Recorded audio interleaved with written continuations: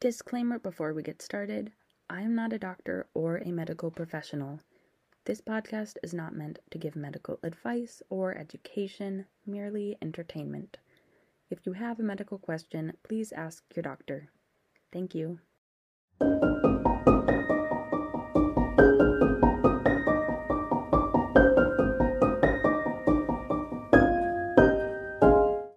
Hello everyone, welcome to Crocheting Through Medical History. My name is Maria, here to crochet, talk about medical history, drinking some really bad coffee.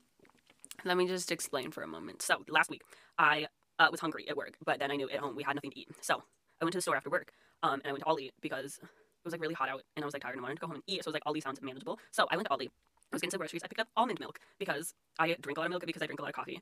So I got some almond milk, whatever, got all the groceries, went home.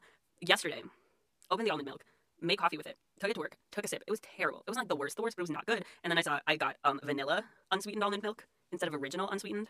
So it was really bad. So today, I was like, what I really want to do is go get a pumpkin spice latte somewhere, but that costs money. And I need to use this almond milk, even if it is horrific. So I made my own coffee, as I usually do, but I was like, okay, I'm going to embrace the vanilla. So what I did, made a latte, milk, and espresso, iced, because almond milk steamed is even more awful. And then I was like, okay, embrace the vanilla. I just put in some vanilla extract. Funny story, I did not think about how that is, all those things I just put together then are things that on their own don't taste good. So now I have an iced latte made with 3 ingredients that do not taste good. So it's very bitter. Are you going to join me? I've been blessed. Hi. Do you want to say hi? Look, it's Gimli. My little boy. He needs his nails cut. He's a sharp guy. Anyway, TLDR, TLDH, I guess. TLDL. Too long didn't listen. I'm drinking really bad coffee, and I'm kind of sad about it, and I may still get a pumpkin spice latte on my way to work. Goodbye. I need to blow my nose again. Hold on. Let's take a decongestant while we're here. Want one pie? Hold on. Wait, Ponyo. Here, you want to say hi? Look. Who's this? What is this? It's a Ponyo? It's a Ponyo? How are you? This is going to take a minute to melt. Today, we are going to be talking about the gut microbiome. And we're going to be crocheting my dino boy. We're onto its head, guys. We're so close. I'm not going to show you till the end as a little bit of, like, suspense. Because I know how to keep an audience, am I right? Or you, like, skip to the end if you want to look at it. If you're on YouTube, Maria Hegerman, go check me out. Yeah, so we're going to be crocheting this. I should really wait until this melts.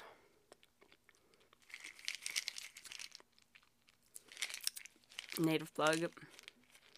This stuff is my best friend. I love it so much. I started, after last time I was sick, I just took so much, like, Dayquil. It was ridiculous. So then I just, like, ordered some decongestant mucus relief. And it's so good, because I take, like, 10 a day when I'm sick. But it, like, actually helps. So that's what I was gonna record today. Last night, and then I was like, oh, I don't know, and then I still didn't know, like 10 minutes ago, and then I was just like looking at my list, and I picked something, and then I like didn't like it, so I picked something else, and I didn't like that, and then I picked this, and now we're sticking with it. Basically this was not pre-planned, no premeditation. Also, I did approximately 0 research on arthritis this week, which is now like the big end goal. Was like, someday I'll do arthritis, and that'll be, like, a cool time. But I did not research that this week. However, that then gave me so much time to crochet. So I'm very excited for when I can do this big reveal for this dino, because he's looking real good. He's looking pretty great. So, today, should I, like, actually get into it? We are reading an article called The Origins of Gut Microbiome Research in Europe from Escherick to Nissl? This was published in 2019 in the Human Microbiome Journal, and it's now on ScienceDirect.com. Introduction. Ever since the publication of the first results from the Human Microbiome Project in 2012, the realization that our cells are outnumbered by bacteria has rekindled not only the scientific but also the popular interest of the microbes that colonize our bodies. Additionally, it has been estimated that the microbiome contributes 2 to 20 million genes to the merely 20,000 genes of the human genome. The clinical relevance of the microbiome became apparent in 2013 when a randomized controlled trial to treat patients with Clostridium difficile infection was stopped due to the far superior results obtained by infusing healthy donor feces compared to the standard treatment with antibiotics. What? Since then, a new era of clinical studies to replace the bad microbes that cohabitate our body with good microbes has rapidly gained traction amongst the medical community and radically changed how we perceive health and disease. In the midst of it all, we are left wondering how much of this is hype or factual, and crucially, if this is new at all. Diet and bowel habits have always held a prominent place in medical practice and in people's perception of health. Traditionally, doctors have relied on fasting, diets, spring waters, and even purgatives to treat multiple conditions. Moreover, the European pharmacopoeia has included the use of excrements from various species of animals as remedies at least up to the 18th century.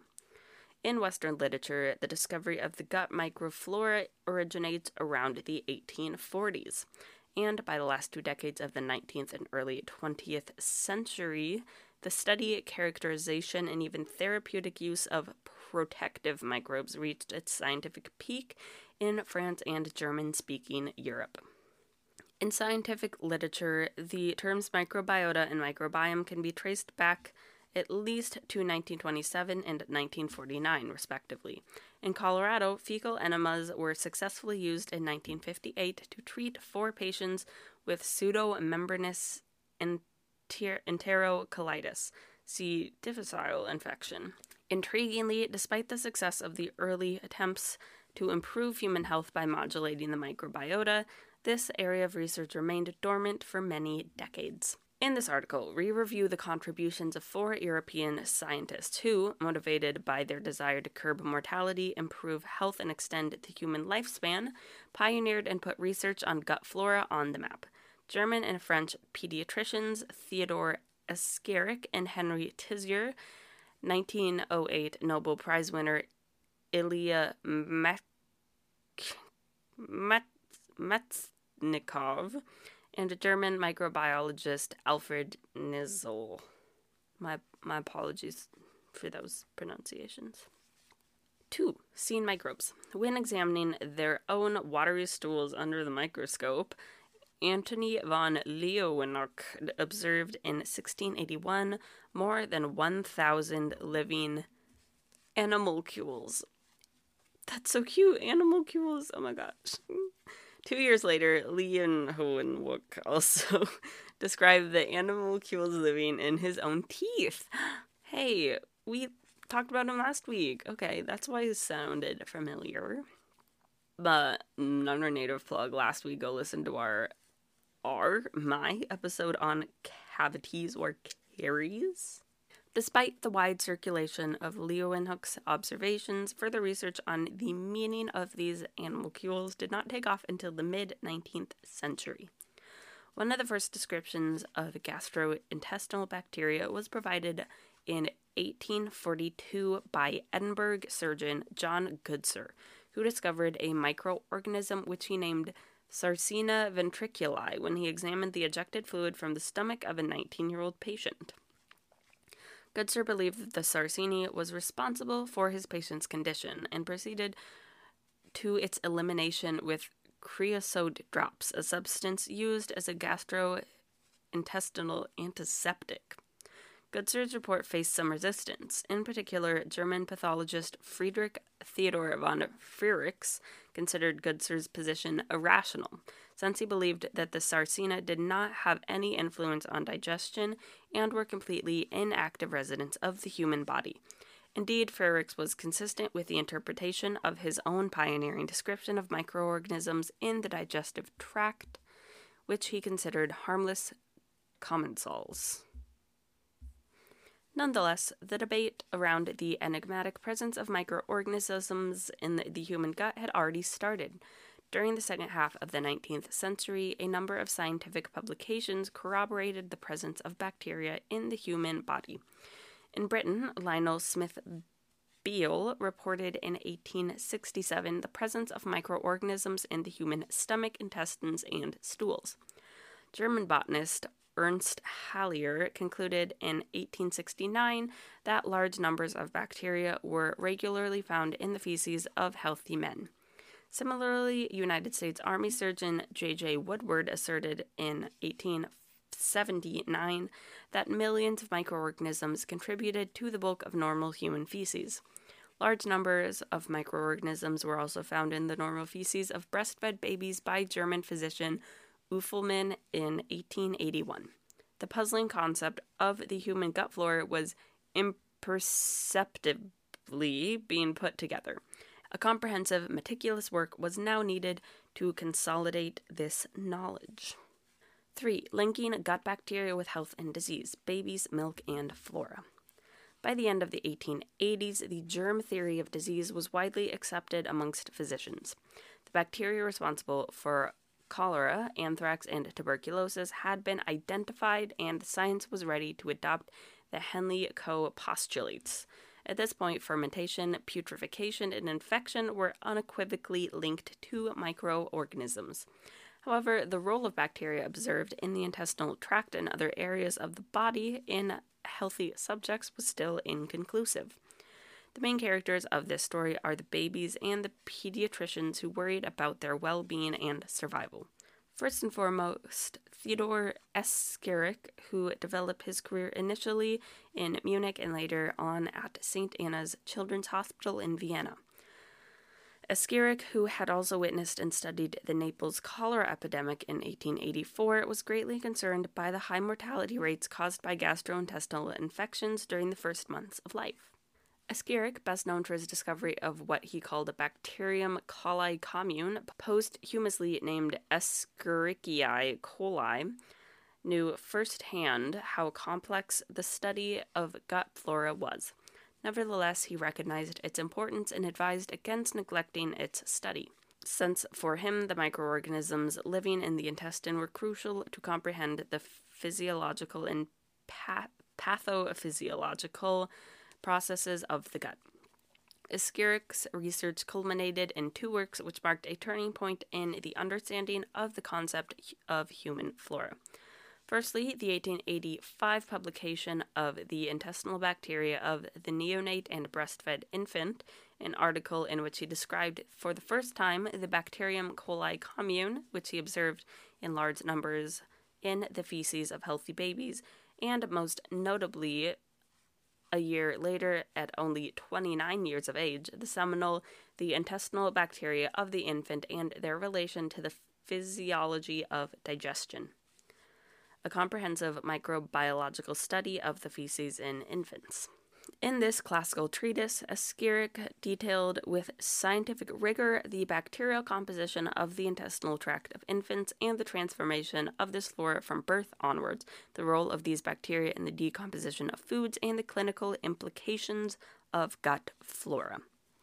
Building on the research undertaken in Munich over the previous decade by Theodor Escherich, Henry Tizier added at the turn of the century a critical element to Escherich's studies of babies' stools, the anaerobic culture. Thus, he came to discover in 1899 that most of the intestinal flora of healthy infants was not constituted by the Bacterium coli commune as previously thought, but that a newly found bacterium, which based on its shape he named Bacillus bifidus communis, was abundantly found.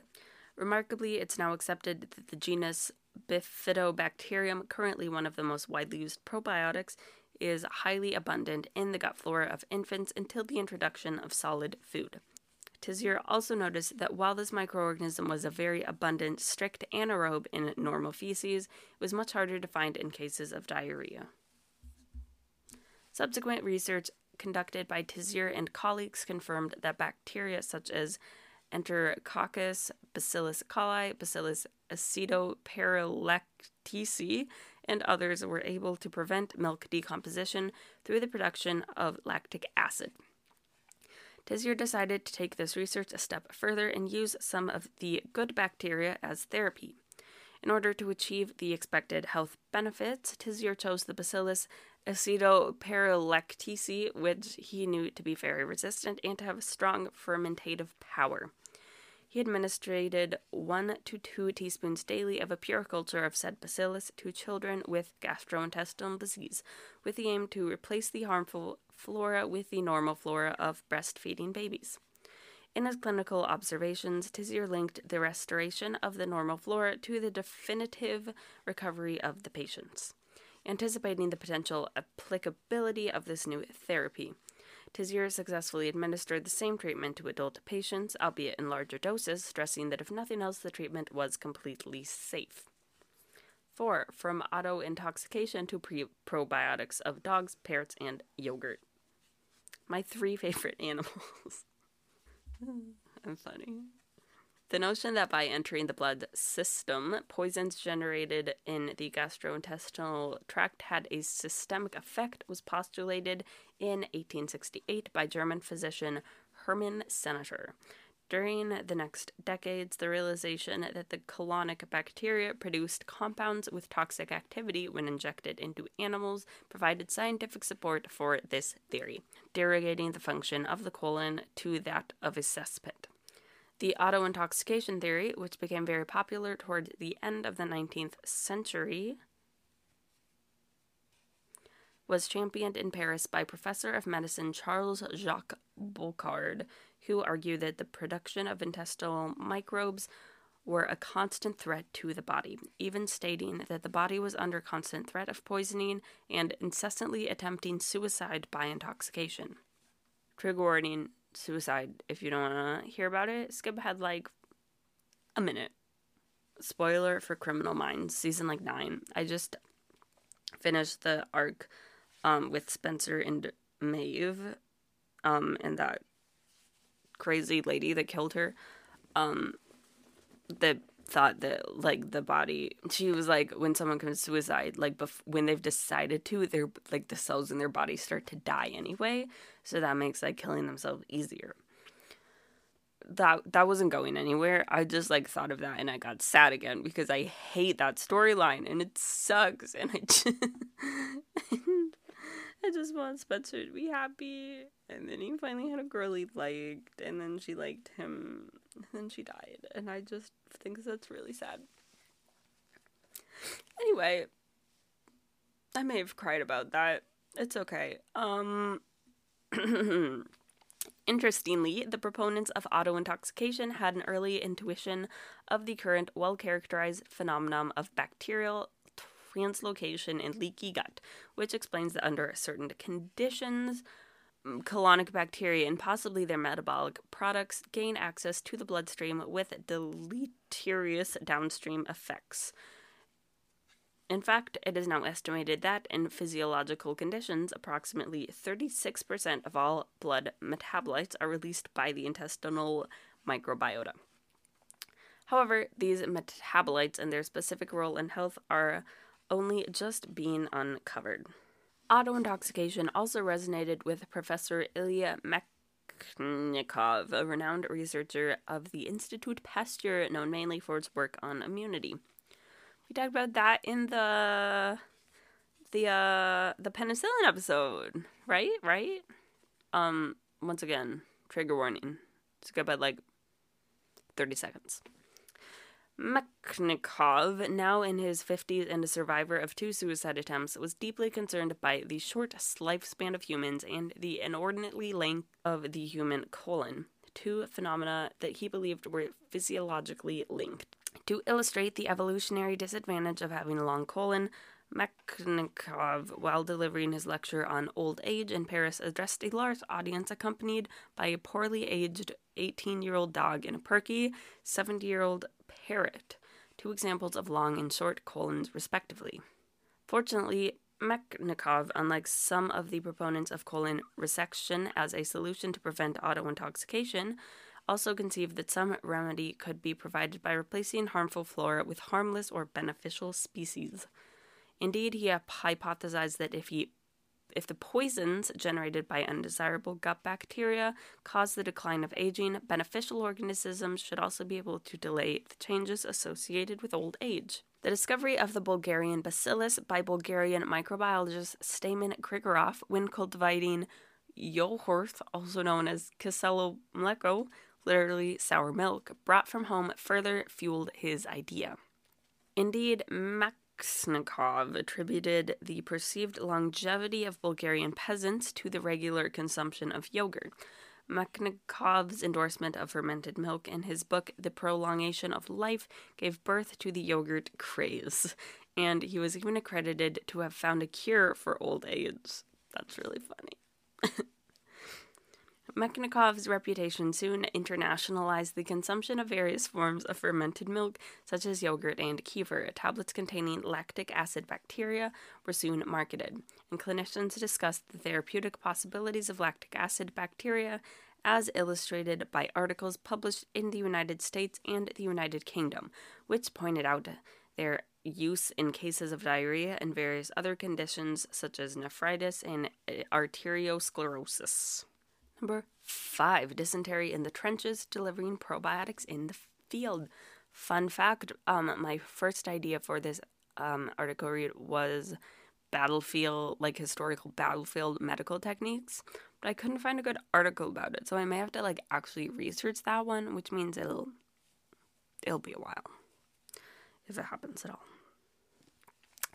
When, during World War I, the German army was unable to curb deadly dysentery epidemics in the Balkans and Eastern Front, medical microbiologist Alfred Nisly had already investigated bacterial antagonism in his laboratory at the Albert Ludwigs University of Friedberg.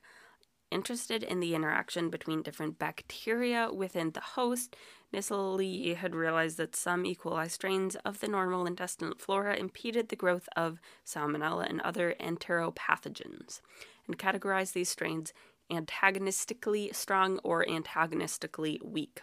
During the summer of 1917, the number of dysentery cases peaked. However, a German corporal who had been deployed in the midst of the epidemic of Dobruja in the Balkans appeared immune to the disease.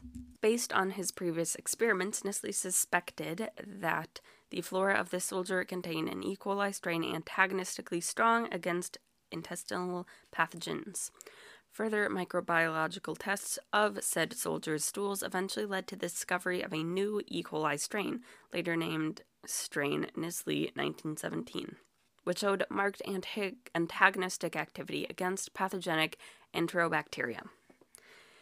Anticipating its potential to treat dysentery and other intestinal conditions, Nisly cultured this specific strain of E. coli in the laboratory, put them in gelatin. This is British, that's just gelatin. Put them in gelatin capsules and patented it as a therapy with the name Mutaflor, which continues to be used to this day. Indeed, 100 years later, the E. coli Nisly 1917 strain has become a reference strain for genetically engineering bacteria for clinical use. 6. Conclusions. Early research on the intestinal microbiome dates back to the 1840s. The pivotal work of Theodore Escherick, Henry Tizier, Ilya Mechnikov, and Alfred Nisly advanced the scientific foundations and clinical applications of the microorganisms found in the gut microbiome. More than a century later, new technological developments have shed new light on the complexity of the human microbiome and its role in the pathophysiology of many diseases. In view of how this is likely to change how we understand medicine, the contributions of these scientists are all the more remarkable and should be acknowledged. We did it.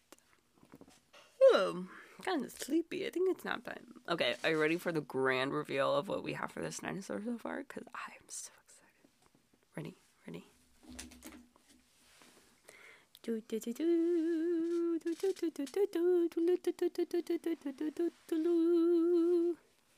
That's my dinosaur. Look, he has a body. He has his little color stripies on the back. He has little arms. Wait, ready? This is the best part.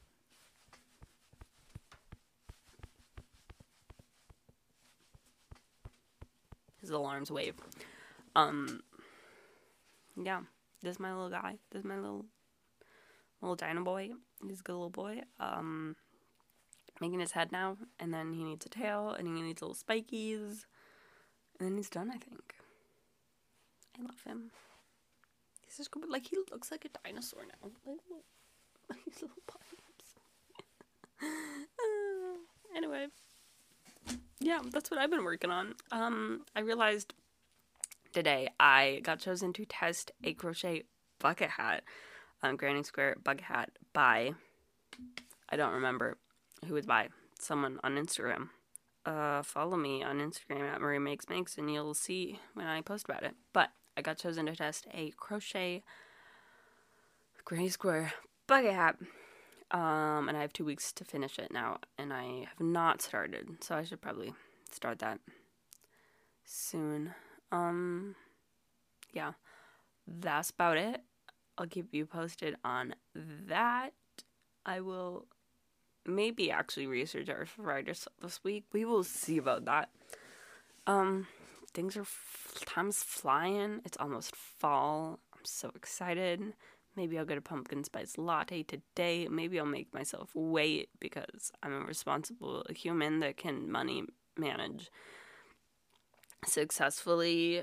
And yeah, I think that's about it. If you have any topic suggestions, or if you have a condition that you'd be willing to talk to me about, comment below or message me on Instagram or whatever. I'd love to talk to you and hear your suggestions. Follow me on YouTube, Maria Hegerman. Follow me I'm on TikTok. Oh my gosh, Instagram, TikTok, and Ribbler at Maria Makes Makes. For the link to this article as well as the pattern that I'm following, check the description below. What else? If you want to see more of this little dino that I'm making, I am actually working on a normal YouTube video about it. So keep your eyes posted. Keep your ears peeled. Keep your eyes peeled and your ears open.